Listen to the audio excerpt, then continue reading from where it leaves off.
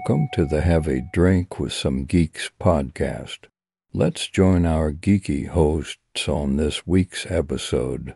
And welcome to another episode of Have a Drink with Some Geeks podcast. The podcast is where the geeks drink a beverage or two, and we discuss our geek topic of the week. Yes. I'm your host, Matt. I'm Adam. All right. Well, Adam, before we jump into the discussion this week, let's start off by telling you where to find us. You can like, subscribe, comment, and review us on all major social media podcast platforms, Geek Drink Pod. There we post weekly updates on our topic. We start discussions on the current geekly events, plus a lot more. Yeah, we're starting to do like more Facebook, just quick kind of takes on some interesting things that are going on. Yeah. We've been posting updates on our various thoughts on stuff like The Last of Us. I know it's just been The Last of Us because it's important. It is. I know with The Mandalorian coming out in a few weeks. Yes.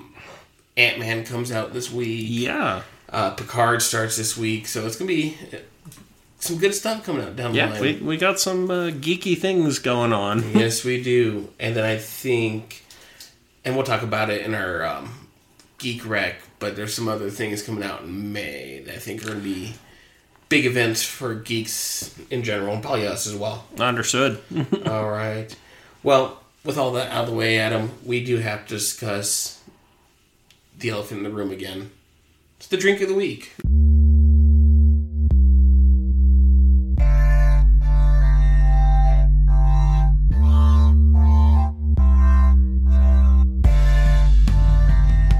Time to grab your beverage and join along as the geeks discuss the drink of the week.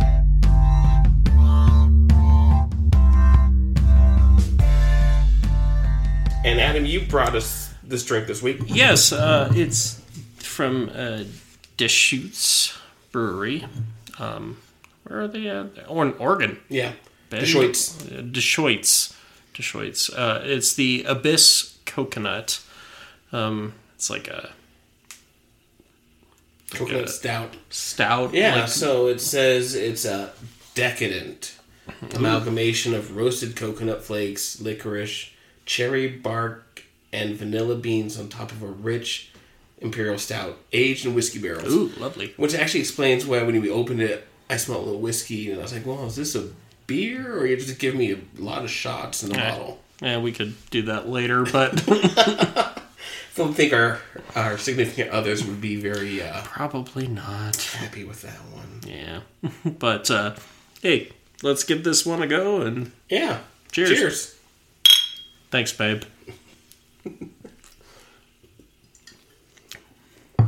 Ooh. That tasty. That hits in like 3 or 4 different spots as I take a swig. That's what she said. No, well, I mean, like, the first swig hit the tip of my tongue, and now it's, like, on the sides of my cheek. Edges of the tongue kind of thing. Yeah, it's definitely one of those barrel-aged ones where you kind of are like, ooh, this is giving you a lot of different things going on at once. Yeah, it definitely, it hits in a couple different spots, and now it's, the whiskey part's kind of warm in my esophagus. There you go.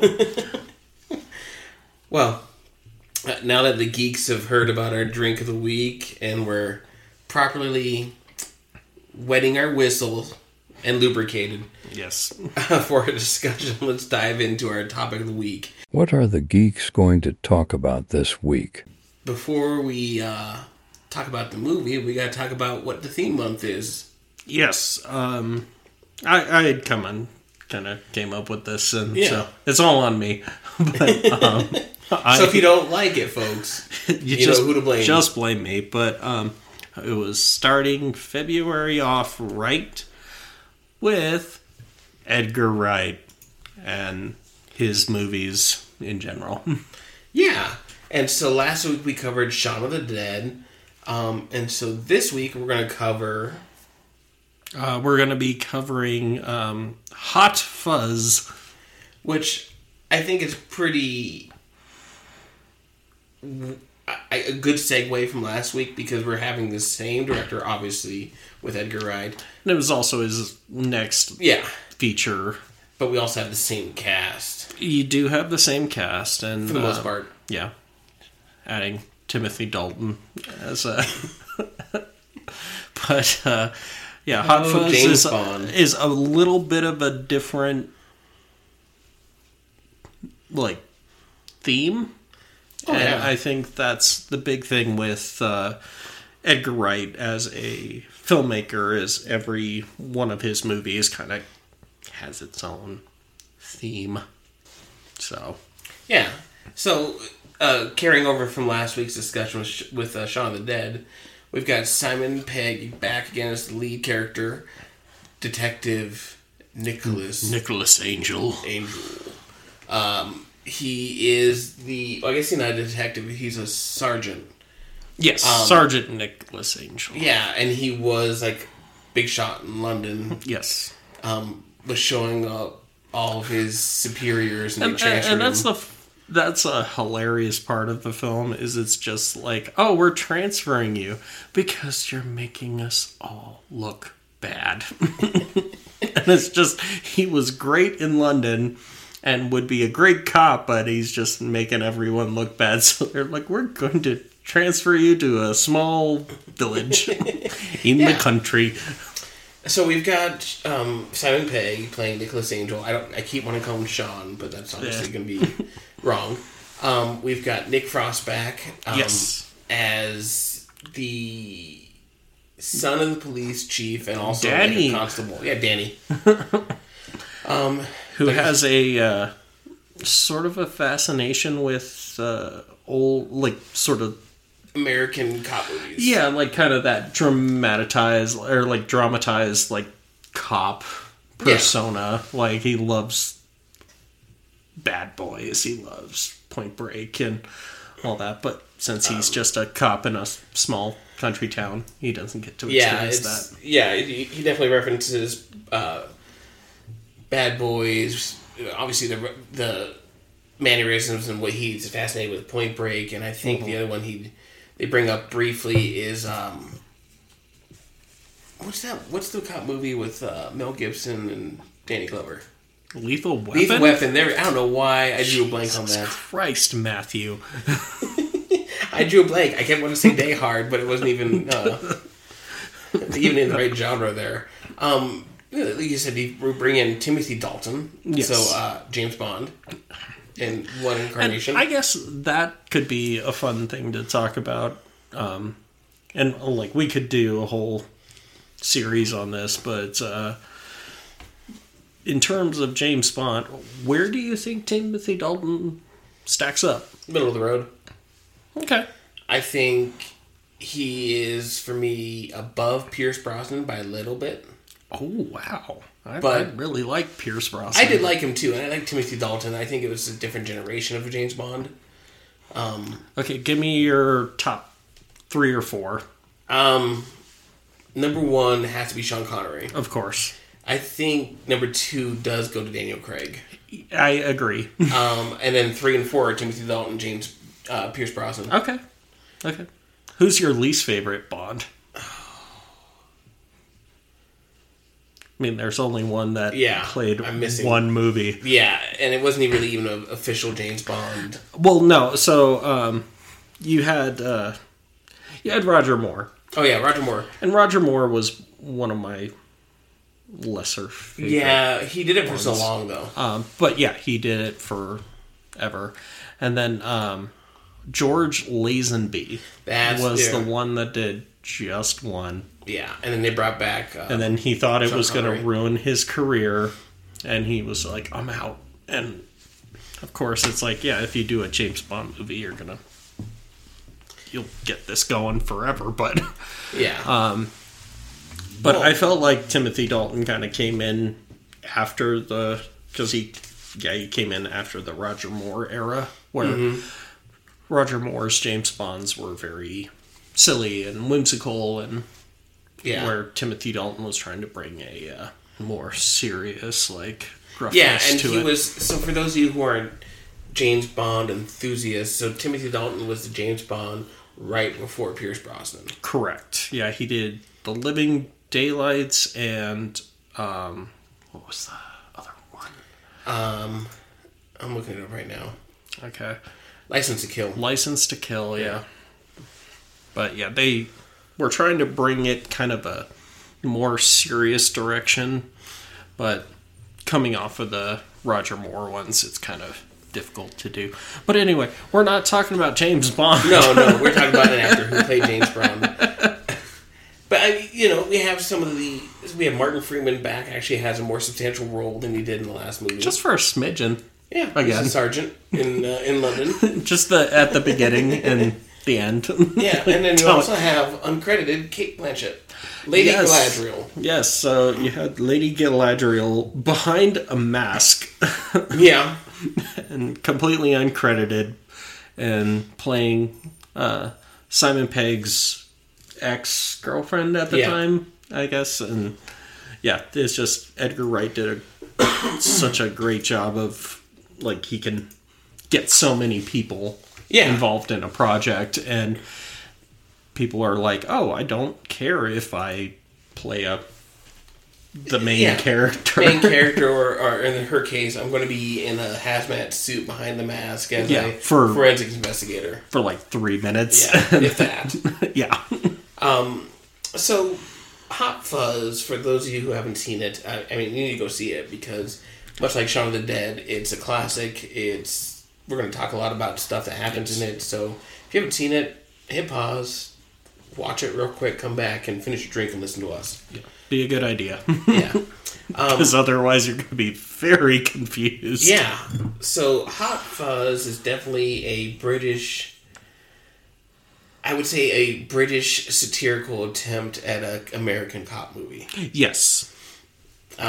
Completely very much agree. Like, hey, what is so absurd and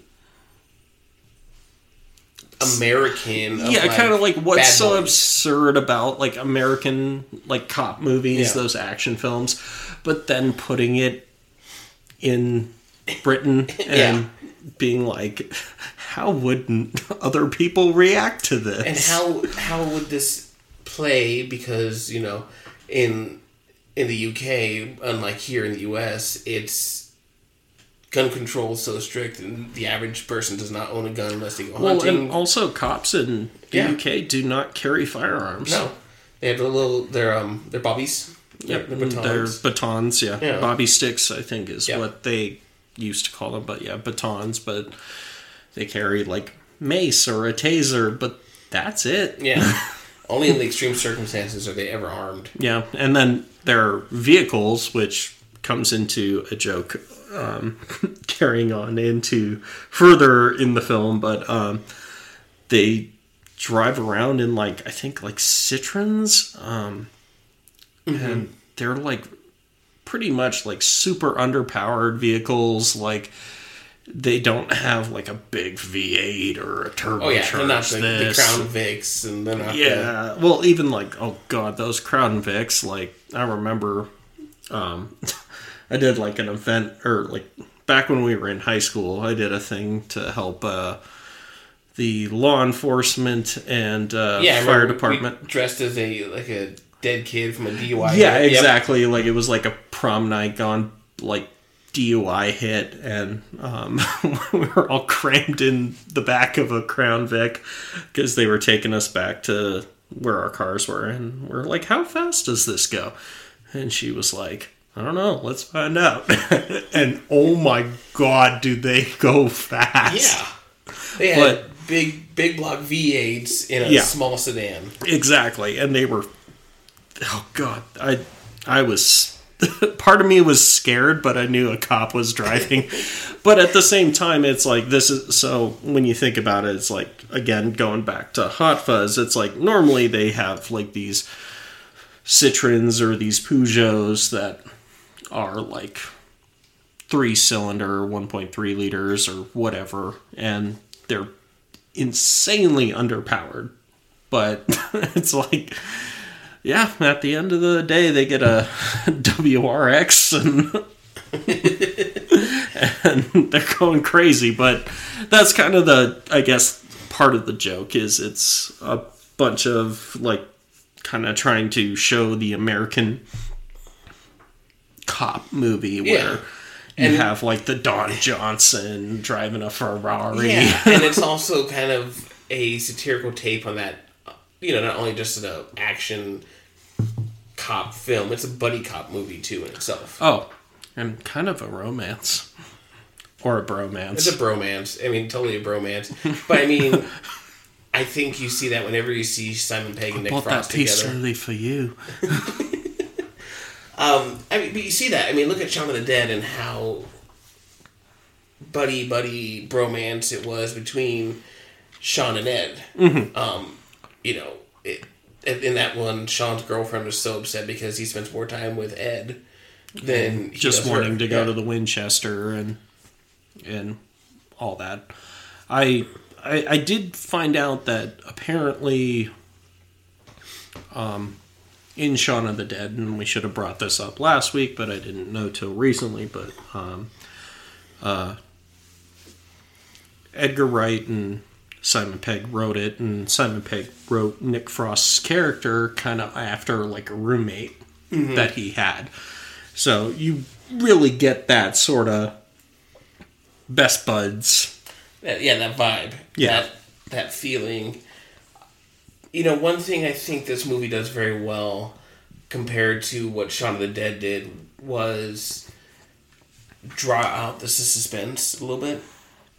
Yeah. And I know we were kind of talking, you kind of...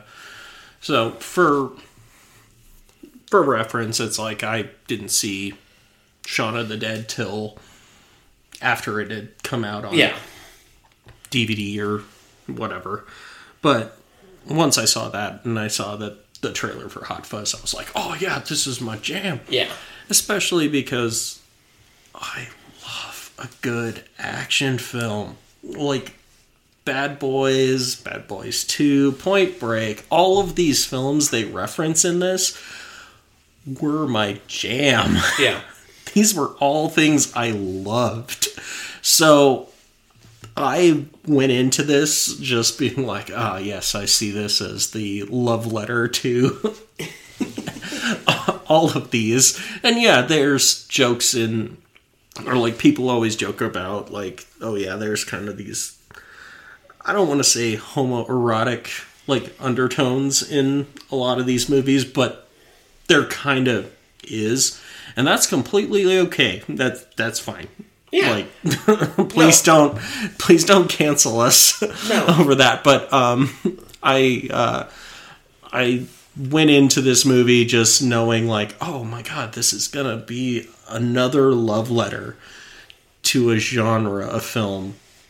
Not only is it that, but I think it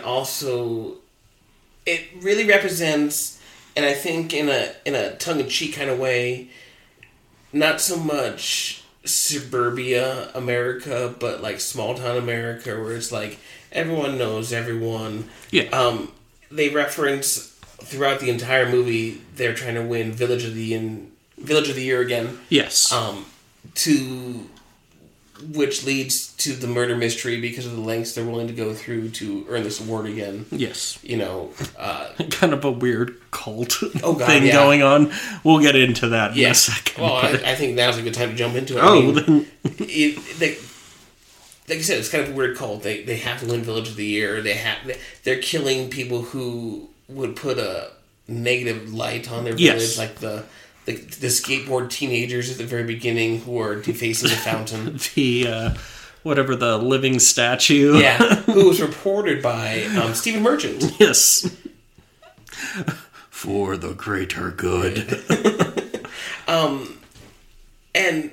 And all the people who died because they're like, oh, well, this guy was doing this and it could cost us Village of the Year.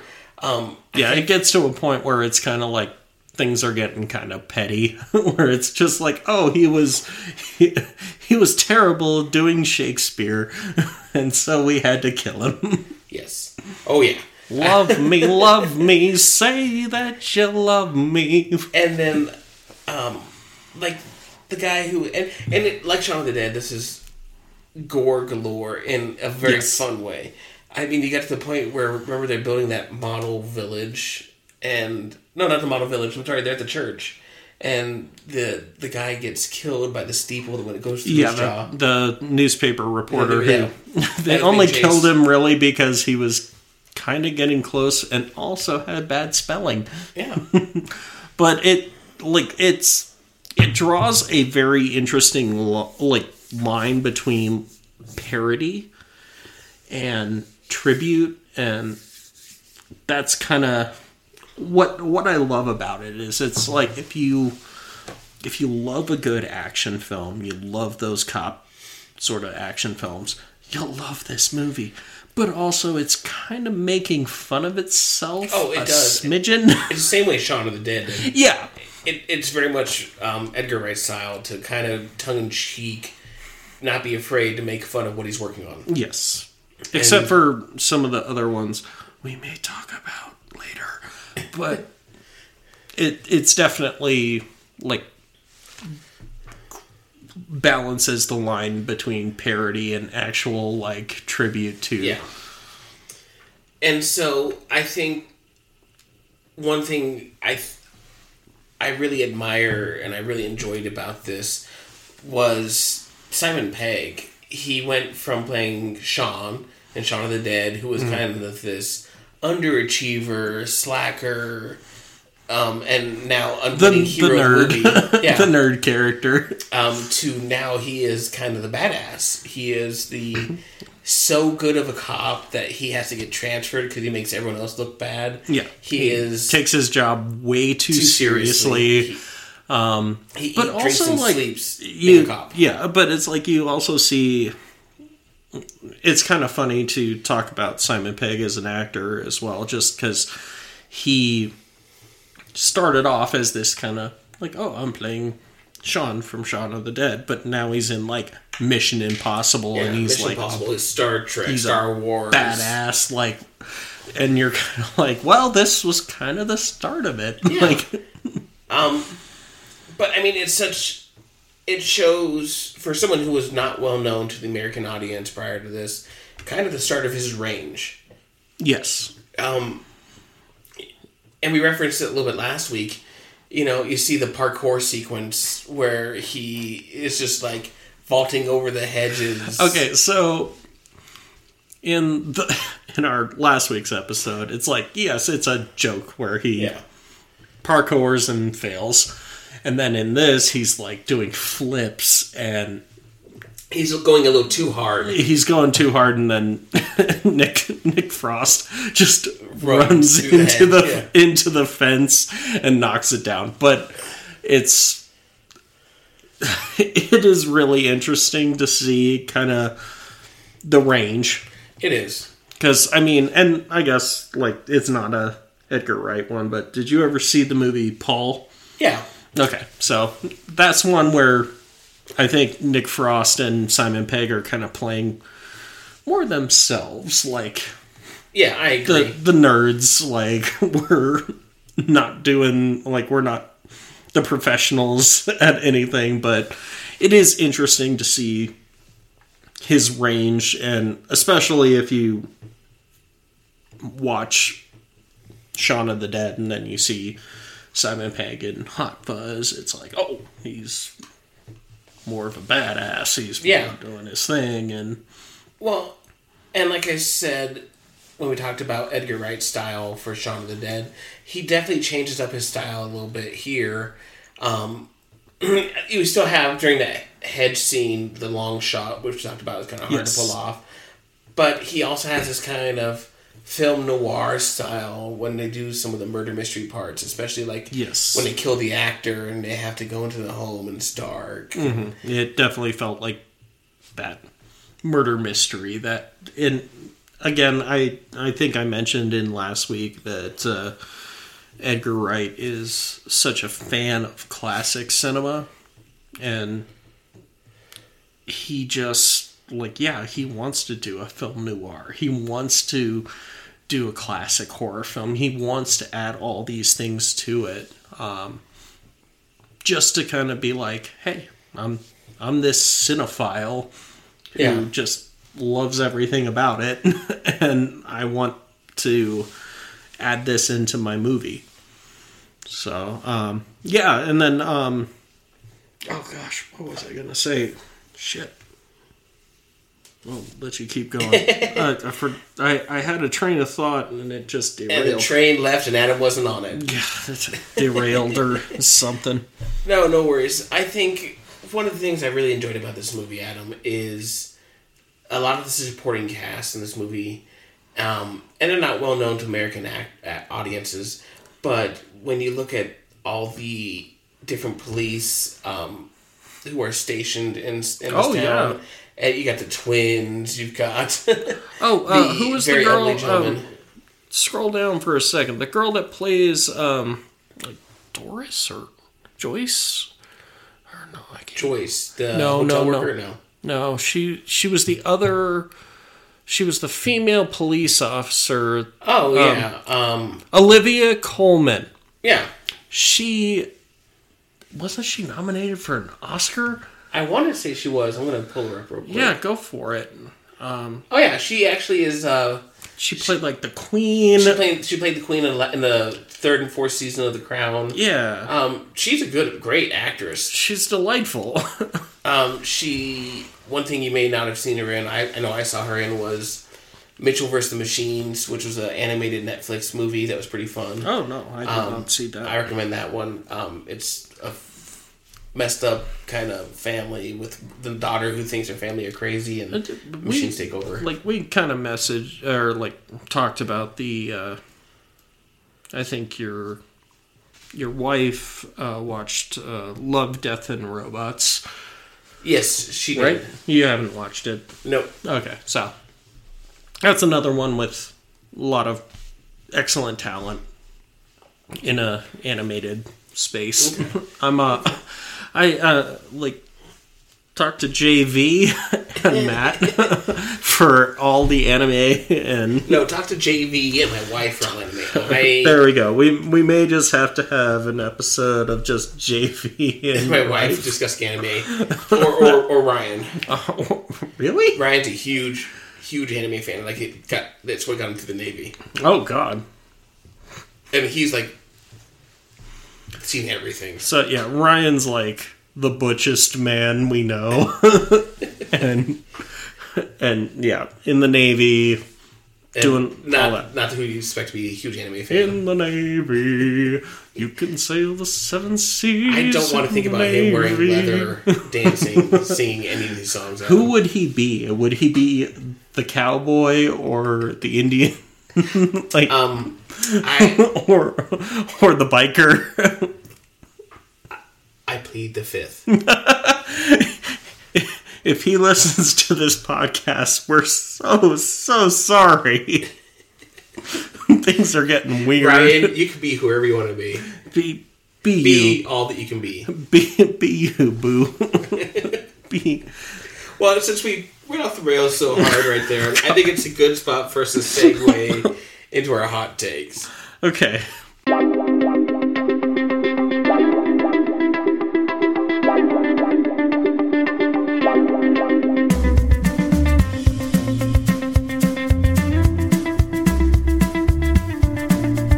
Hot takes. What are they going to say this week?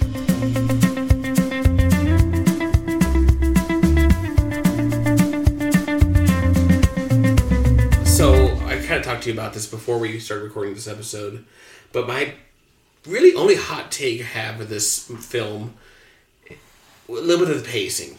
And I think maybe that's because of seeing Shaun of the Dead and okay, this is what Shaun of the Dead did, and we're bringing back all these same people, and the director and the writers. I'm kind of expecting that kind of point to point to point to point to point movie, and this was a little bit more of a slow burn. Yeah. And not in a bad way, but it just wasn't what I expected. And still to this day, if I get told, okay, you can watch Shaun of the Dead or Hot Fuzz, I go to Shaun of the Dead just because I know it's going to be a little bit faster paced. Yeah. But my kind of answer to that is I feel like because it's a kind of a mystery at points, a lot is kept back from the audience. Whereas like with Shaun of the Dead, like there were always hints of the zombie apocalypse happening, but then once you know that zombies are around, you have to it's showing what these characters are gonna do. Yeah. Whereas with Shaun of the Dead, with Hot Fuzz, they tried to kind of play off like a mystery, a thing to be solved, a thing to do. And so I think that's where it came into be, where they had to kind of pace things out a little more,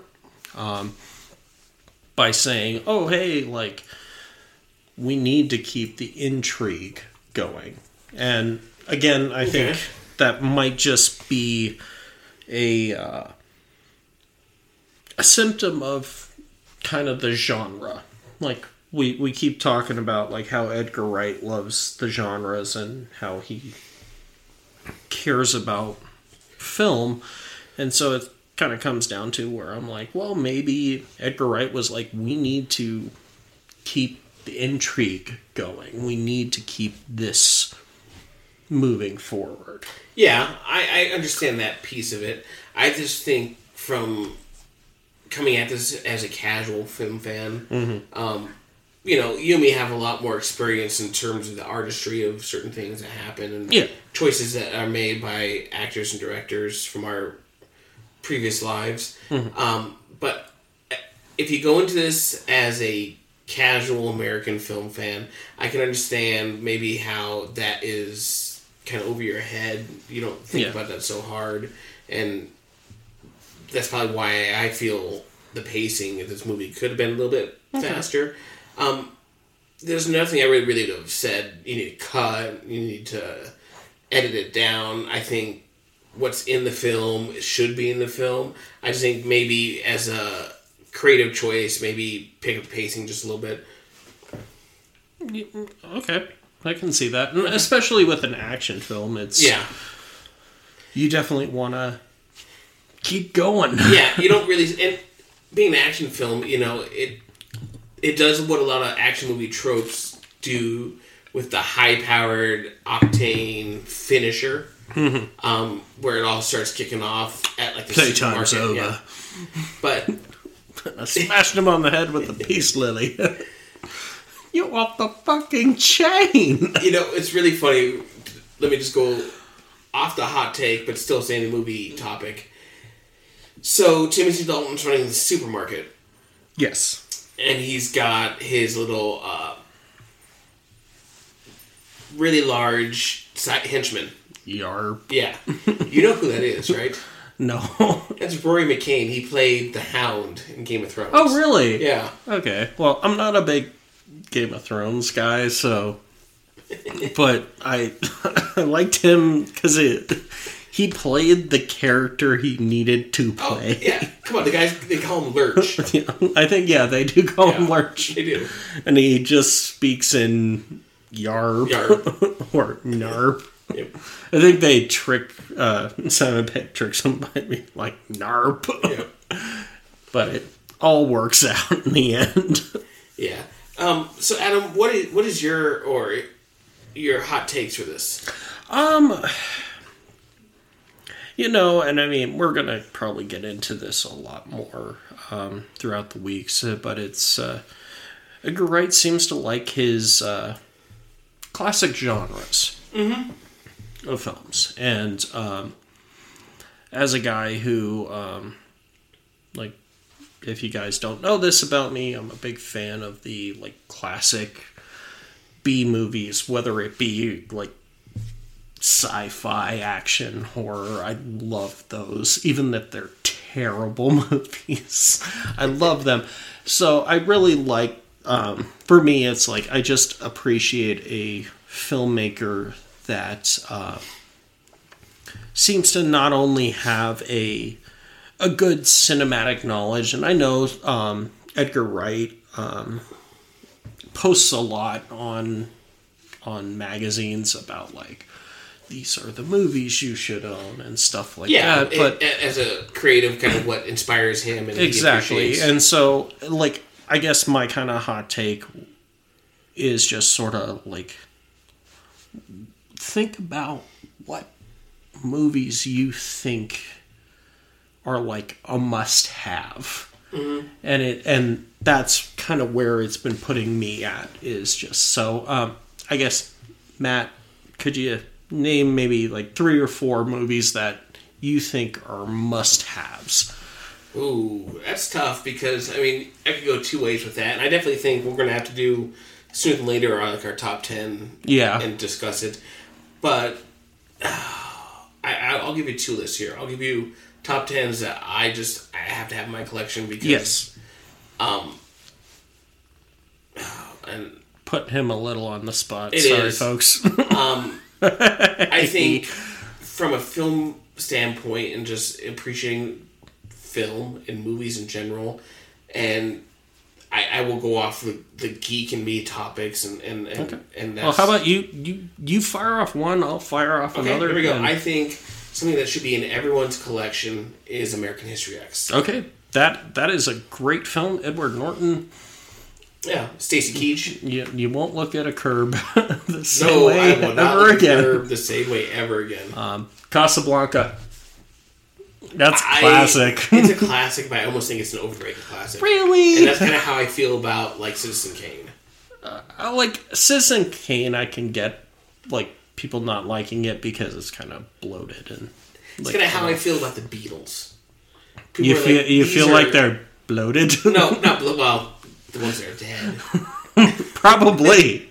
But I feel like the overrated classics, like they're classics and people gravitate to them because they're classics. Okay. Now, not because they are amazing. So this is off topic a bit, but have you ever seen the movie Out Cold?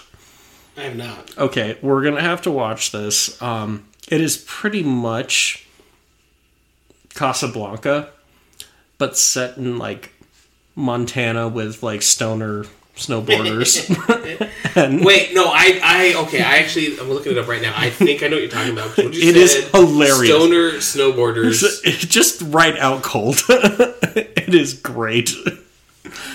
2001. Yep. I have seen this. Okay. Okay, it's if you watch it with the mindset that this is Casablanca. Okay. It changes the entire film. Okay, I'll have to do that because I haven't thought of it in that sense. Okay, well, we'll share my Apple TV. I mean, we will not share Apple TV or any sort of Netflix subscriptions. So, Adam, give me one of your top 4. Oh, well, one is always Serenity. Okay. I know. Serenity and Casablanca. I know Joss Whedon is not the most high in regard right now. Popular person, but I think he made a movie that was both funny and sad and thrilling, and it kind of reminds me of like the old movies back in the day when you had to have like a little bit of everything.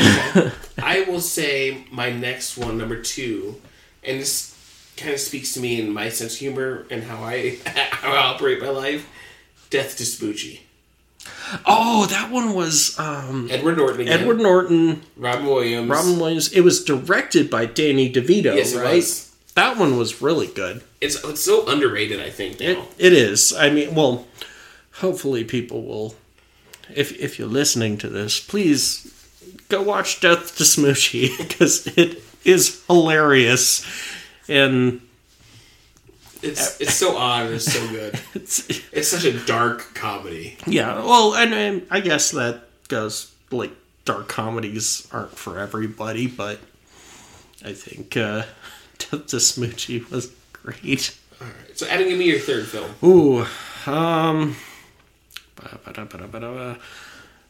gonna have to go with probably Shawshank Redemption. Okay, yeah. That's high up there. I mean, it's another classic.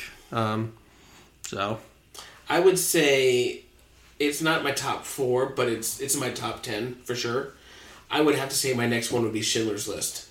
Ooh, I mean, cinematically. I mean, you can't do much better than a Steven Spielberg, and that was going to be my number 4. Was coming up with a Steven Spielberg. I mean, just Liam Neeson, is Spielberg, the cinematography, the choices that are made in that. Who did the cinematography on that one again? I forget. I used to know things. Now I don't. Sorry. There you go. Janusz Kaminski. Okay, well. So, Saving Private Ryan. Yeah. Amistad. Saving Private Lincoln. Ryan was going to be my next. Saving Private Ryan is really good. Well, and I think especially for both of these is you as a history buff. Yeah. It's kind of... I think the only thing I would say, if it was a film which took place, Saving Private Ryan, would be Band of Brothers. Ooh, Band of Brothers was... Which is also Spielberg produced. Yes. And Tom Hanks produced as well, I believe, yeah. And some interesting, huge name actors in today's world. We'll talk about that as a whole segment, because you've got Tom Hardy, you've got Jimmy Fallon makes a cameo, guy from... Office Space, I forget his name, but... he played the second command of the Easy Company. You've got David the guy who Schwimmer. Yeah. You got everyone in that one. Yeah. It's amazing. Yeah. We'll probably have to just maybe do like a... war series. That would be fantastic. And it's just maybe do like Saving Private Ryan. Band of Brothers. I think The Pacific is another good miniseries. Pacific's really good. I liked... there was one called Generation Kill on HBO that starred Alexander Skarsgård. So the other Skarsgård that took place during like Operation Desert Storm. Yeah, that was really good. Then, what's your fourth movie? Oh God! Well, you said Saving Private Ryan. Yeah. All right. So my fourth movie is a little bit more modern in his career. I'm going to say Gran Torino. Ooh. And then we could get into it with like Letters from Iwo Jima. Letters from Iwo Jima, Flags of Our Fathers. Oh God! Well, I think Letters from Iwo Jima was better. It was. Flags of Our Fathers. Flags of Our Fathers is better as a novel, which I read first. Mm-hmm. But we'll get into that later. But Gran Torino. I mean, it's Eastwood at his finest as both an actor and as a director. Also, I will say this as just being a music nerd. Jamie Cullum was approached. So he's a British jazz artist. He was approached by Clint Eastwood, and he was like, "I want you to write a song, or I want you to write a song for me." And I don't know if that's more Clint Eastwood or Harrison Ford. I don't know, but he like played a few notes on the piano, and that was kind of the Gran Torino song. And so Jamie Cullum then came in and was like, "Okay, I'll write this."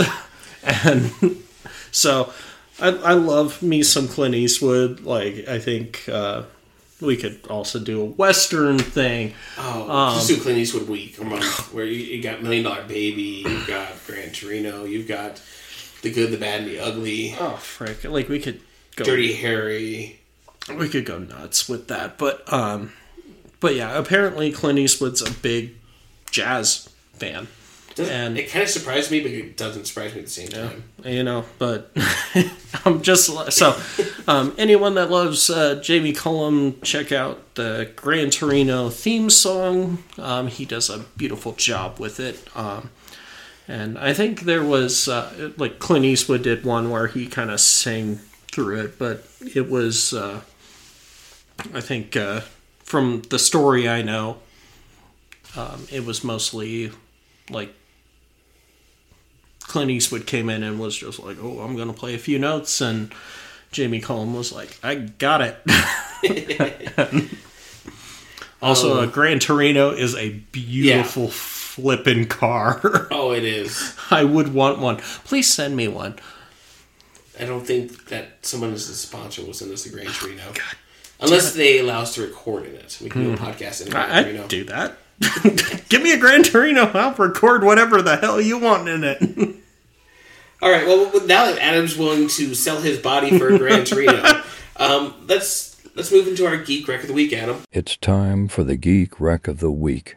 What are the geeks going to recommend? Well, and I know you wanted to start this one off because we're going to have a little bit of discussion on this rec. Yeah, so I guess we kind of wanted to start with one of the things I've been working with and getting through is Hogwarts Legacy. Yeah, so I haven't touched it yet, but it's definitely on my list. Yeah, so it's fantastic.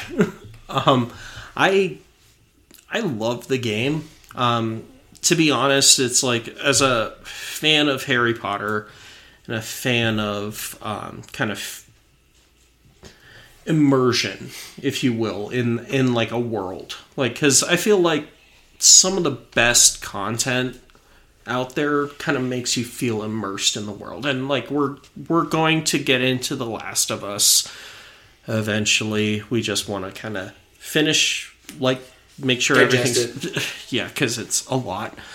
But kind of, when something can immerse you in the world, I think that as a form of media or content is huge. And Hogwarts Legacy feels like that. I mean, and this is a guy... I went to the Harry Potter land. Got my wands. I have 2 now. But I love the feeling of, like, the attention to detail. Everything just feels like you're in this world. It has complicated mechanics. Yeah. But to me, that's not a problem. So, but let's talk about the elephant in the room with this, and something we discussed right before we so we don't get canceled.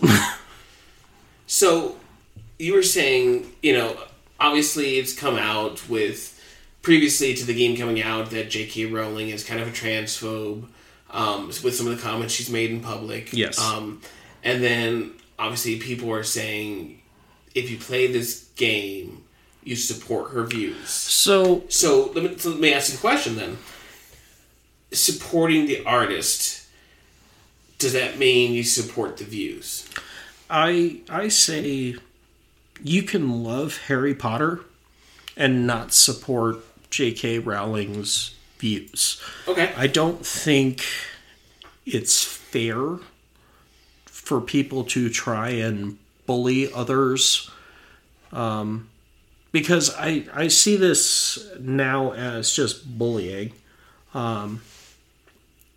Just because someone likes Harry Potter doesn't mean they're transphobic. I agree.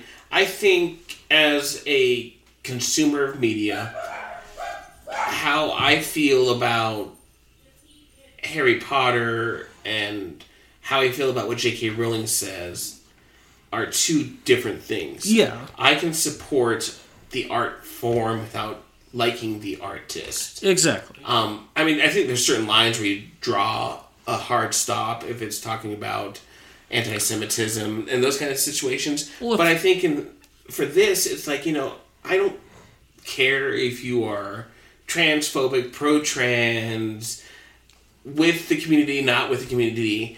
You are coming in as a consumer of media, and you're coming in to experience a story and enjoy the art that is being presented to you.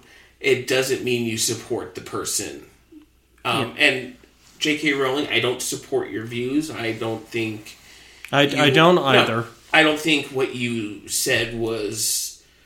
I wouldn't say PC, but I wouldn't say was very sensitive to the community. And I'd just say it's not correct. Yeah. It's... For me, it comes down to... Look. I felt like the Harry Potter universe was always very, very inclusive. And to unless you're Draco Malfoy. But But you had to have that for, like, drama. You did. And there's always going to be people like that in the real world. Yeah. But I always felt like there may be people who find inclusivity within the Harry Potter universe. They find this sense of belonging. And, like, for me, I'm an ally. I believe in all the LGBTQT plus. Sorry, we've been drinking. But I believe in equal rights for everyone. Yeah. And having people just say, oh, because you play a game, you must be transphobic, or I'm going to boycott you, or I'm going to cancel you.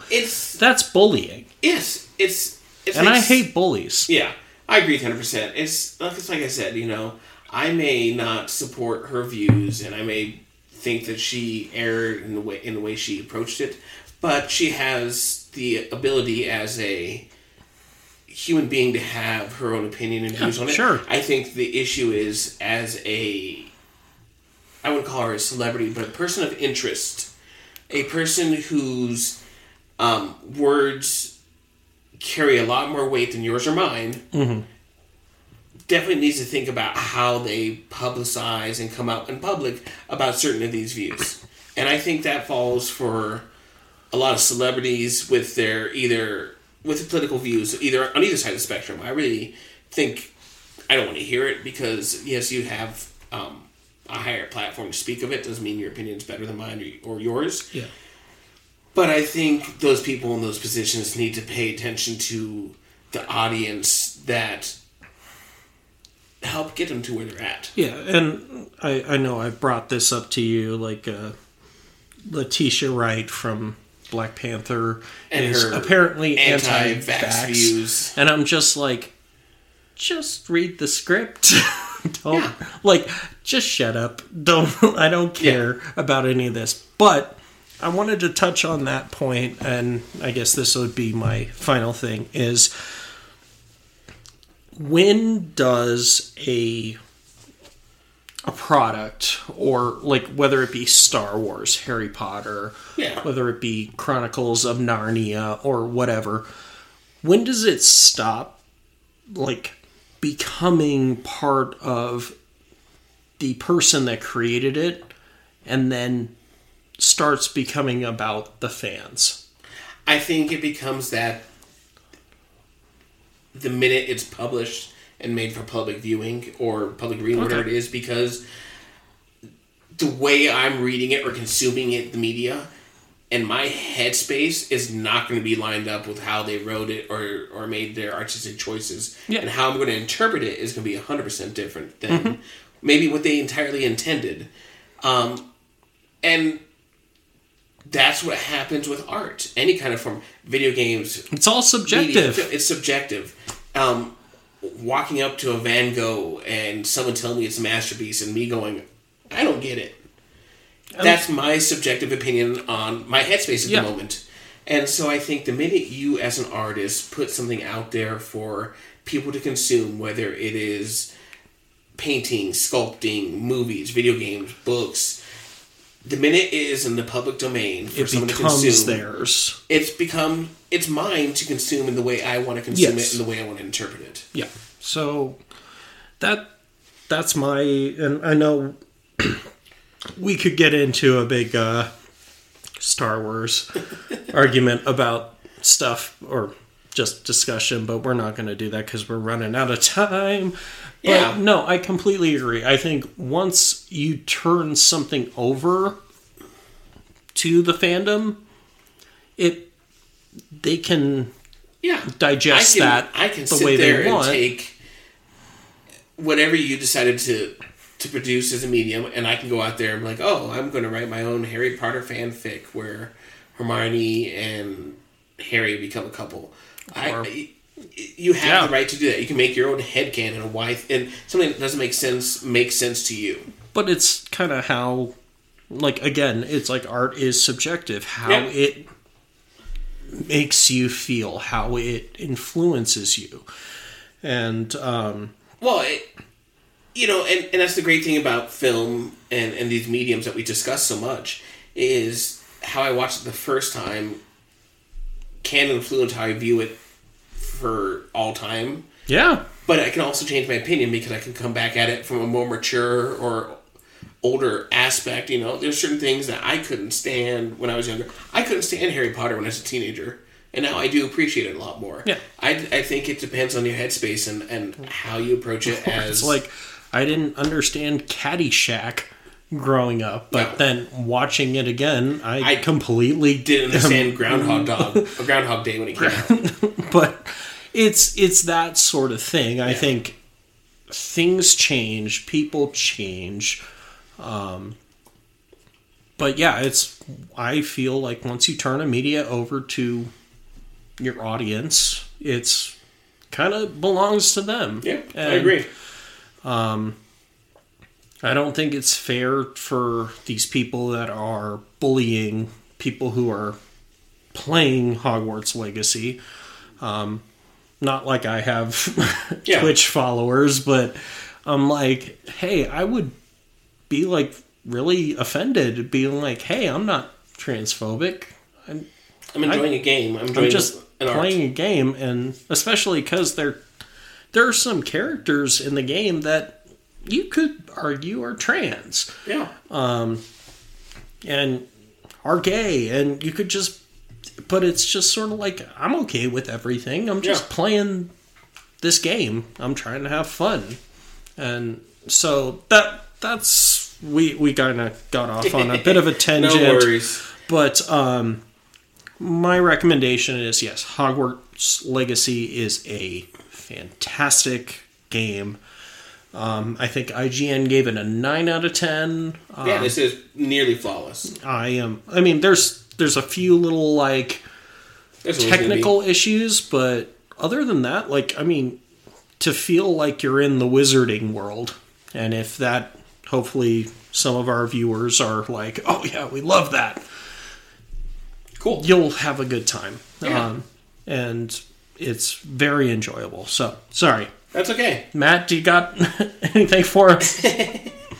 So I think my Geek Rec of the Week this week, Adam, is just going to be, like I discussed at the beginning of the episode, May's coming up soon. Mm-hmm. We've got Breath of the Wild coming out. We do have the new one. Breath of the Wild 2, so was it Tears of the Kingdom? Tears of the Kingdom, I think, yeah. Trailer just dropped for that. It looks amazing. I've got questions, but I'm sure they'll be answered. I also am looking forward to Guardians of the Galaxy 3 comes out in May, so really my rec of the week is wait till May. Wait till May. All right. Folks, the Aunt May. Oh, no. No. Wrong direction, Adam. Well, all right, folks, that wraps up our discussion.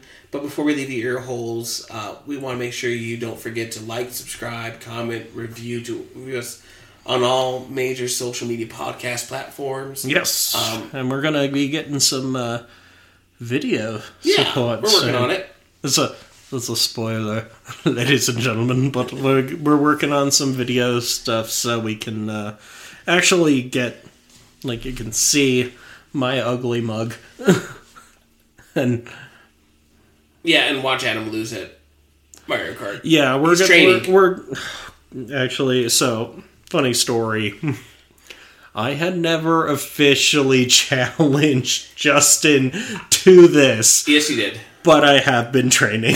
You have been you challenged him way back. I'm going to get my butt kicked. So this man, JV, is a legend. Yes. And I'm going to die. Well, you're just at least not playing him in Smash Bros. Because I'm terrible at Smash Bros. Definitely die. What, I'm definitely high? Yes. All right, folks, well, that wraps it up for this week. Like I said, don't forget to comment, like, subscribe at Geek Drink Pod. Leave us a review. Tell us what you think of this week's episode and what you think of Hot Fuzz. And make sure you tell a friend to listen to us if they are buddy cop movie fans. Yes. Definitely you get a lot more out of Hot Fuzz if you like the buddy cop film genre. But it's still a really good film, so just check it out. It's funny, it's It's a joy. It's got good action if you're like, oh, I like action. I mean, who doesn't love action, Adam?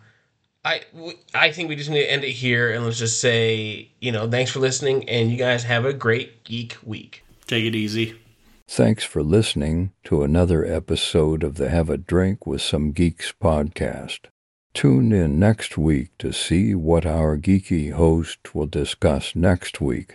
Goodbye.